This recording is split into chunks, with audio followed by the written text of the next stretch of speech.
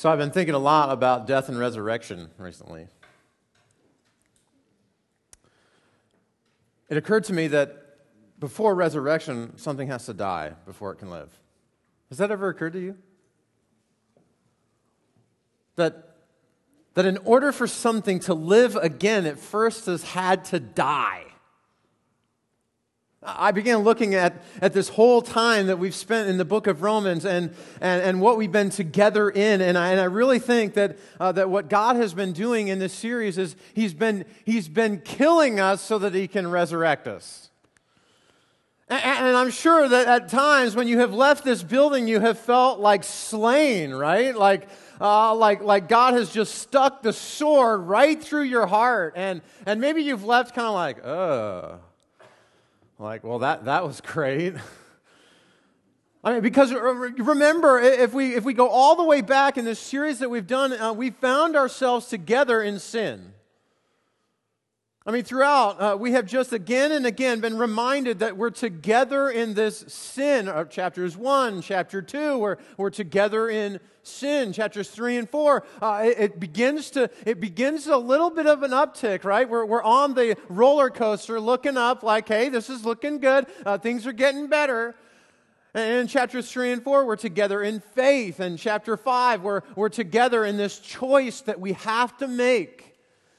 We have two representatives. Which one's it going to be? Is it going to be Adam or is it going to be Christ? Is it going to be sin or is it going to be righteousness? In chapter 6, we gather together and we're like, hey, we together have to live out our baptism and live out the grace that God has bestowed upon us. Last week, we came together and we said we have to be together and recognizing that trying to do it on our own, trying to live a righteous life on our own, apart from the Spirit of God, just continuing to try and keep the law good enough so that we can get to heaven is a losing proposition. If you try and be the CEO of the law, you're going to be a loser. And so I just kept going through in my mind, man, I tell you what, every time it feels like when I leave emotionally, like Paul is trying to kill me with something. Have you had a little bit of that? You're like, you kill me every week, Mr. Cahill. But death has to come before resurrection. We have to die to something before we can live to something else. And I'm here to tell you this morning that chapter 8, man, we have been climbing, and there's like this culmination. Like if we are on the roller coaster and we're at the peak, we're going to look down and throw up our hands because we're going to be free today.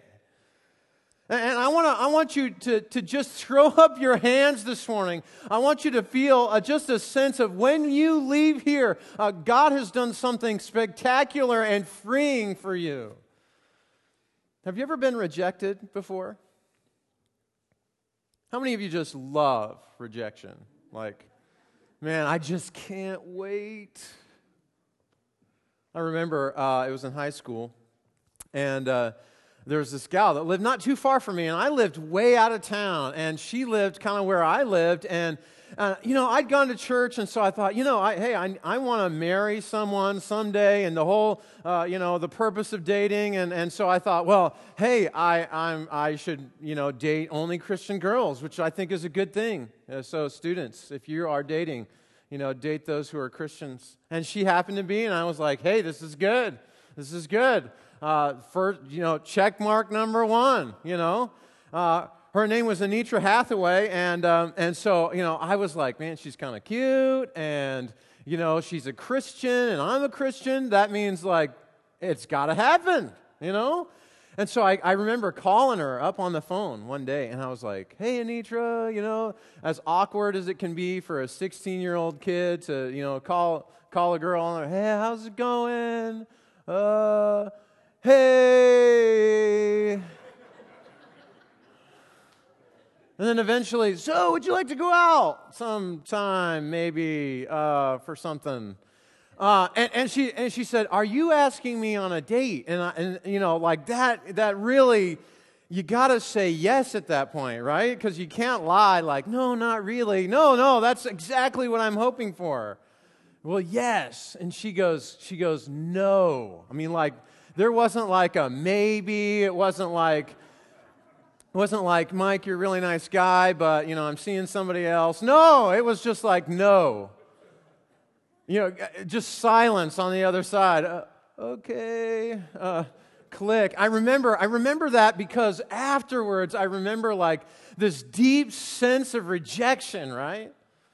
I remember how I felt in that moment. I remember like tears falling from my eyes, like I was just absolutely thrown down, rejected. Like, how am I ever going to talk to Anitra again, right? And I just wonder if sometimes we feel that way about a relationship with God. I wonder sometimes if we feel like we're just waiting for the other shoe to drop with God, right? We come to church and we raise our hands and we recognize in our minds like how good God is and how wonderful it is to be able to serve Him and yet we're always kind of on the edge of our mind, on the edge of our heart emotionally. We're just waiting for God to like do something bad to us, right? Like I'm going to get the rejection letter in the mail. Like God is going to hang up on me and I'm going to have to face the reality that God has just rejected me. Like God is going to take the wedding ring off and send it to me in the mail and say, we're now divorced. Has anybody had that? Like we have this fear, we have this anxiety about maybe God tomorrow, because of who I was yesterday, is just suddenly going to absolutely reject me and I'm going to have to face it. And none of us like rejection. Heck, we don't like it when the credit card company rejects us. Much less in a relationship when we feel like someone else has rejected us. And so this morning, I just want to set us free. I want to set some of you free in maybe a way that you've never been set free before, to say, you know what, I can live free in a relationship with Christ, away from anxiety and worry, away from a feeling like I'm going to be rejected by God tomorrow because of something that I did today. I want you to just have the sense that God is with you. And when we, folks, when we as a people of God will come around this idea and say, you know what, God loves me. God loves me. He sent His Son to die for me. And when we will live freely in relationship with God, when we will live freely in a relationship with God, what we will find is that we get to bathe freely, away from anxiety, full to live in a relationship with God. I don't have to worry about guilt and shame. I don't have to worry about condemnation. What I need to just worry about, all that I need to do is continue to focus on how I can live freely for God. And so I want to set us free this morning. And there's a guy, there's a friend of the church who consistently wants to set us free from anxiety and worry that God somehow is going to absolutely reject us, and he's going to take us to the other side of the ledger and say, hey, live freely for the Lord. And his name is Paul, and he writes a letter in Romans. And what we're going to find there is that he continues just to say, hey, for those of you who are in Christ, for those of you who are in Christ, for those of you who have the presence of God sprouting up from in your life, you will recognize a freedom that nobody else has. And you can live free from the fear of rejection. And in fact, you can live in the security and the assurance and the goodness of God and His character. And he's going to say that this all sprouts from the presence of the Spirit and the result of the presence of the Spirit, which is the fact that we get to be family with God. You see, the Spirit's presence in the life of the person, in the life of the Christian, means that we get to live freely in relationship with God without fear of rejection. Look with me in Romans chapter 8. We get to live freely in a relationship with God because of the Spirit's presence, away from a fear of rejection, away from anxiety and worry. In Romans chapter 8, Romans chapter 8, if you're using a Bible in front of you, it should be around page 785 or so. Romans chapter 8, verse 9.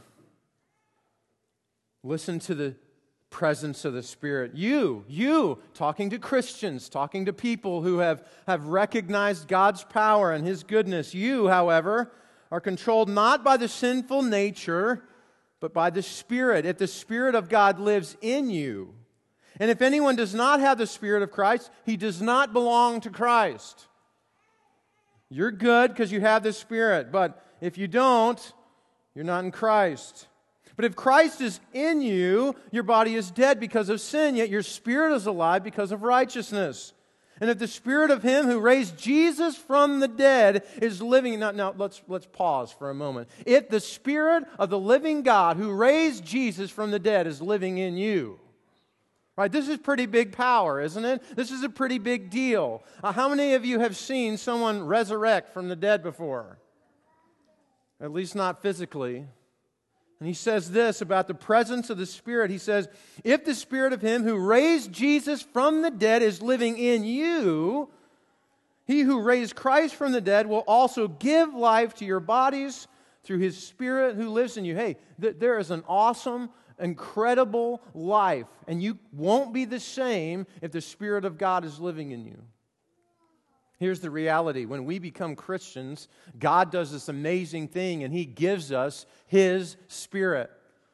Right? I mean, in the church, we talk about God the Father, God the Son, and God the Holy Spirit. And when Jesus left, when He left the earth and He went back to heaven, and there He is sitting with God right now, listening to this sermon and all the other sermons going on Sunday morning, right? There He is, and He said, hey, to His disciples, I'm not going to leave you orphaned. I'm not going to leave you on your own. I'm going to bring someone to you that is Me. And I'm going to place it inside of you. And that's what Paul is talking about here. He's saying, hey, those of you who are Christians, you have the Holy Spirit.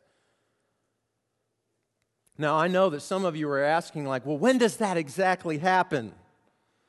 When is the moment when I know that, I go from I didn't have the Spirit to now I have the Spirit? And here is the great big theological answer. Are you ready? We don't know. Because the text doesn't tell us. When exactly does it happen? I don't know. It's like going to a wedding and trying to say, well, when exactly were they married? Were they married when they walked up to the stage? Were they married when they lit their unity candle? Were they married when they kissed one another? Were they married when someone signed the document? Were they married when they said, I do? Were they married that night in consummation? I don't know. When were they married? In the presence of the Holy Spirit, we know that at some point, there is a point, sometime, when the Spirit of the Lord comes upon those who believe and confess and repent and are baptized. The text just simply doesn't tell us exactly when that moment is. All I can tell you is that when we become Christians, there's a Spirit of the living God that wasn't there before and is there now. And when the Spirit of God comes upon us, we're not going to be the same. The idea in the text is not only that we're not going to be the same, we're going to act differently, but that our intentions and our motivations, our will and our desire is going to change with it.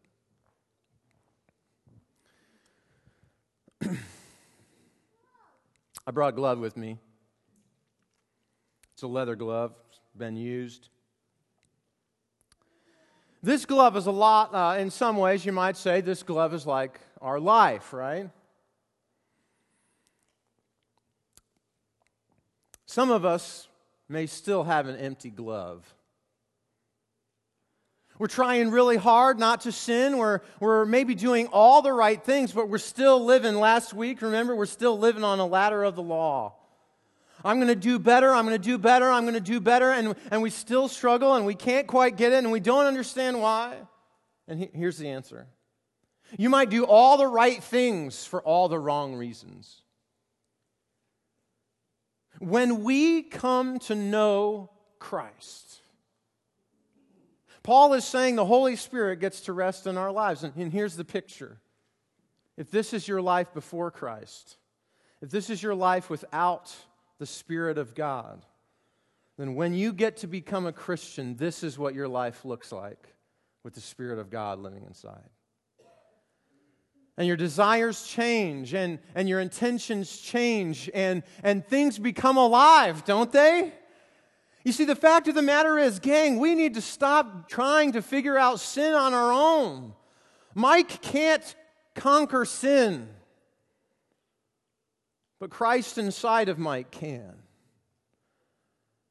And so the Spirit of God comes alive, and our desires change, and our intentions change, and our will changes.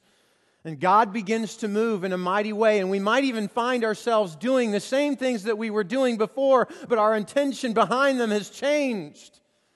And it's not about me anymore, it's about God. It's about His grace. It's about living further along the road than I was yesterday.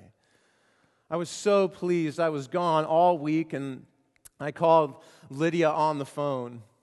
And I was talking to her, and I said, "Hey, how's it going? How's all the stuff?" And Lydia, God bless her, she's this wonderful little girl, and she's come to believe in Jesus and repent and confess, and she's been baptized, and she wants to serve God. And she said this, and she said, "Dad, I've been working on these devotions." And see, this little kid, she's 9 years old. She'll write out these devotions, just stuff that she's finding in her everyday life, and she'll relate God to him. And she's like, "Dad, I got this new devotion to share with you." And so she shared it over the phone. It was fantastic. And then she used these words. She said, "I don't know, Dad. I don't know what's going on. But for some reason, I find myself, I'm drawn more to the Word now than I was before. I'm drawn to try and do this more than I was before." And I'm going, "I know what that is." And I told her right there on the phone, "Lydia, that's the Holy Spirit." You see, our lives change when we have the presence of the Holy Spirit from something empty, from trying to do stuff on our own. And then when the Holy Spirit fills our life, man, there's something that changes. There's something that changes. And when the Spirit of God is in us, we find that our desires are beginning to change. Go ahead, look at verse 5 in this text. "Those who live according to the flesh," the sinful nature, "have their minds set on the flesh and the desires of the flesh. But those who live in accordance with the Spirit have their minds set on what the Spirit desires." You see, our desires, the very core of our being, begins to change. "The mind of the sinful man is death, but the mind controlled by the Spirit is life and peace. The sinful mind is hostile to God. It doesn't submit to God's law, nor can it do so. But those controlled by the flesh cannot please God." But man, when you have the Spirit of God living in you, you have an opportunity fully to live for Him, and you can live freely outside of worry and anxiety that God's going to reject you because the Spirit of God lives inside of you. It also means that when we have the Spirit, the result is that we get to live in God's family.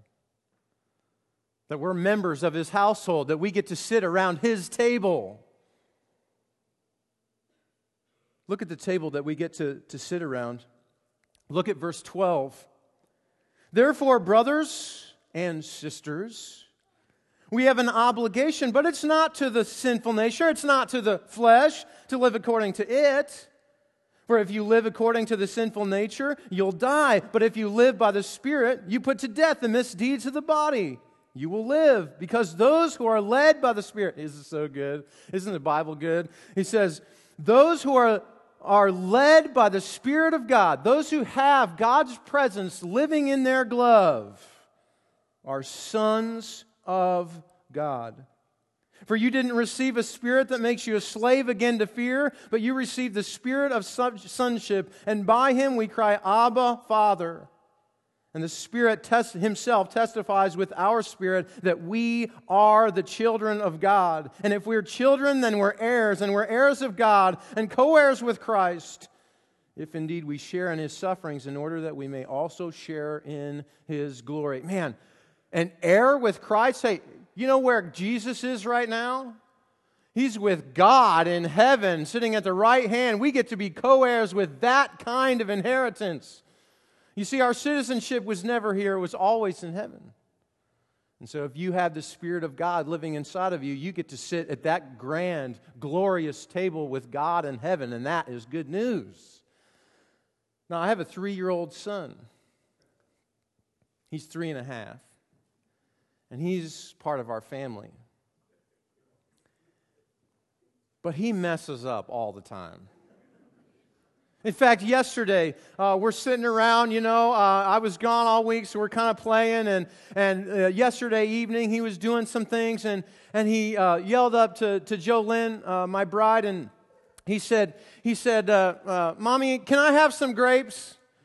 Yeah, sure, no problem. So Simon, I don't know what possessed him to do this, but he just decided that he was going to get grapes on his own, I'm going to do this on my own. So he opened up the refrigerator on his own, and he started digging for grapes and just tearing, we had this big vine of grapes, in the bag. The big grapes in the bag. Okay. They're not plucked off the thing, whatever you call that thing, the vine. And so he just starts ripping and tearing. I'm like, Bud, what are you? And then he tries to shut it with the vegetable drawer, the fruit drawer still open, right? And it's not going. And I hear this clang, clang, and I'm like, whoa, what's going on? What are you doing? And so, Jolyn and I decided late last night, we tucked him in, and, we're very disappointed in his performance. So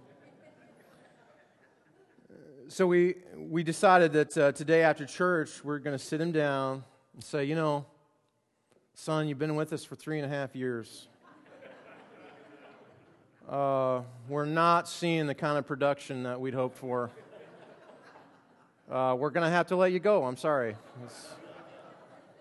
Is that what we're going to do? Of course not. Of course that's not what we're going to do.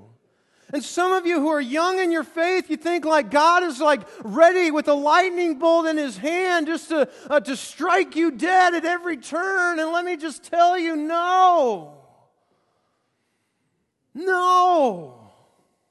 For those of the Spirit of God living inside of you, you get to sit around God's table. And if I, as a sinful earthly father, can embrace my child who messes up regularly, just imagine what God can do with you.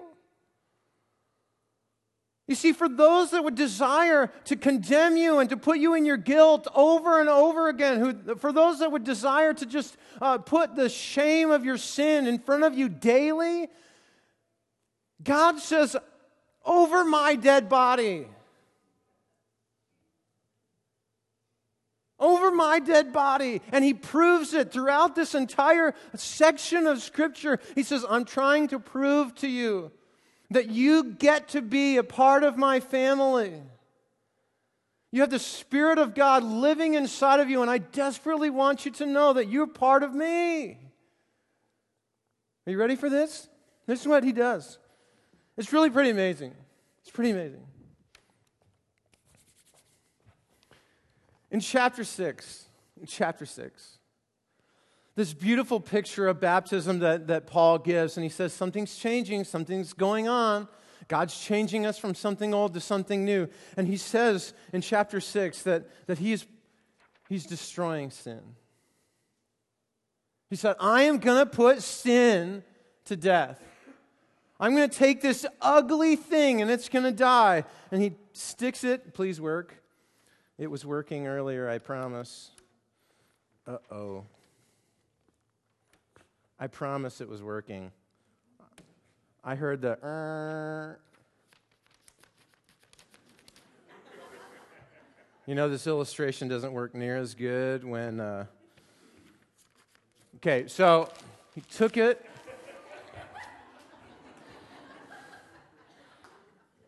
And he killed sin on our behalf.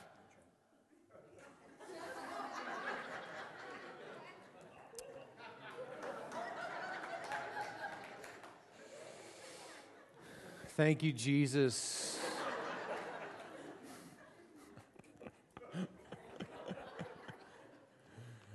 Oh, man. It's just like God to make me really, make this crazy mistake on stage during this message. He takes sin in chapter 6 and he says, I am killing it. And then last week we looked at it, right? He takes the law. He takes the law that sometimes we want to try and live by, and he says, I'm gonna crucify that. It's gonna work.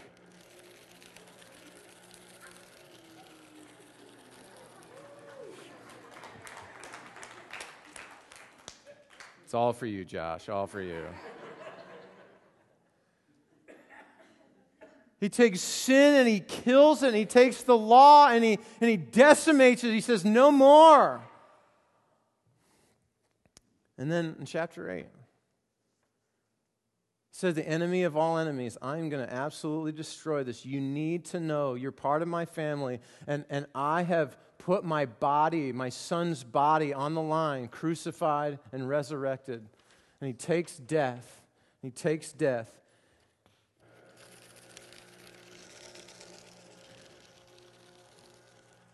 And he runs it through the shredder. You're part of God's family. You have the Spirit of God living inside of you. Notice what he says. It's this beautiful thing, right? Verse 1 of chapter 8. Therefore, there is now no condemnation for those who are in Christ Jesus. There's no condemnation for those who are in Christ Jesus, because through Christ Jesus, the law of the Spirit of life set me free from the law of sin and death. Everybody say, no condemnation. Oh, that sounds like really exciting. Like I have been set free. There is no condemnation. Say, no condemnation. No condemnation. Yes. Look at your neighbor and say, no condemnation. There's no condemnation for those who are in Christ, because the Spirit lives in you. The law of the Spirit of life has set me free from the law of sin and death. No longer. It's gone. It's over. You're part of the family of God. And you can live. You can live, ladies and gentlemen. You can live, brothers and sisters. You can live freely outside of the fear of rejection, that God somehow is going to let the other foot drop on you. Notice the assurance and the security. Notice the presence and the power and the provision of God. You know what? Life happens when we're family, doesn't it? Life happens. Notice how life happens in this text. He says, suffering. Oh, I consider verse 18 that our present sufferings are not worth comparing with the glory that are going to be revealed. In the first century, the Christians there are wondering if they're going to see tomorrow because they're Christian. And you might be facing some external struggle. Maybe it's at work. Maybe it's in your home. Maybe it's with a variety of relationships in your life. And he says, those sufferings, they're not going to matter. You don't have to worry that that's somehow going to drive a wedge between you and God. Go down, look at verse 28, great verse. We know that in all things God works for the good of those who love Him. Now, notice that God doesn't make all things good. Some things are quite bad. But what He's saying is Jesus can take bad things and redeem them. If God can take a cross, a cruel crucifying device, a great device of death and destruction, if He can take that and make it good, then He can take what you experience in your life externally and internally, and He can make it something good. He can redeem it. And you can live in that. And you can live far away from fear and rejection and anxiety and worry. Look at verse 31. What are we going to say then in response? If God's for us, who can be against us? He who did not spare his own Son, but gave him up for us all, how will he not also, along with him, graciously give us all things? You see, God's on our side. He wants to be a great parent in heaven who gives you what is good, who will bring any charge against those whom God has chosen. You already know the answer. No one. It's God who justifies. Who is he that condemns? Christ Jesus, who died, more than that, who was raised to life, is at the right hand of God and is also interceding for us. You see, he's not waiting for the other shoe to drop. He's there pleading with the Father on our behalf because he gave us the Spirit.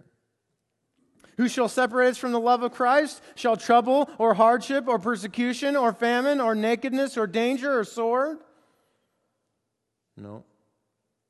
Verse 37 answers, no, in all these things we're more than conquerors through him who loves us. For I'm convinced that neither death nor life, neither angels nor demons, neither the present nor the future, nor any powers, neither the height nor depth, nor anything else in all of creation will be able to separate us from the love of God that is in Christ Jesus our Lord. If you are a follower of Jesus, if you are a disciple of Jesus, if you have come to have the Spirit of God rest in your life, then you can live in the confidence of the goodness of God. And you can leave rejection and anxiety on the curb. Because there's no condemnation for those who are in Christ. Let's pray. Gracious God, I thank you for your goodness. You've opened up your word to us and you've set us free. And we want to live fully and faithfully and freely in a relationship with you.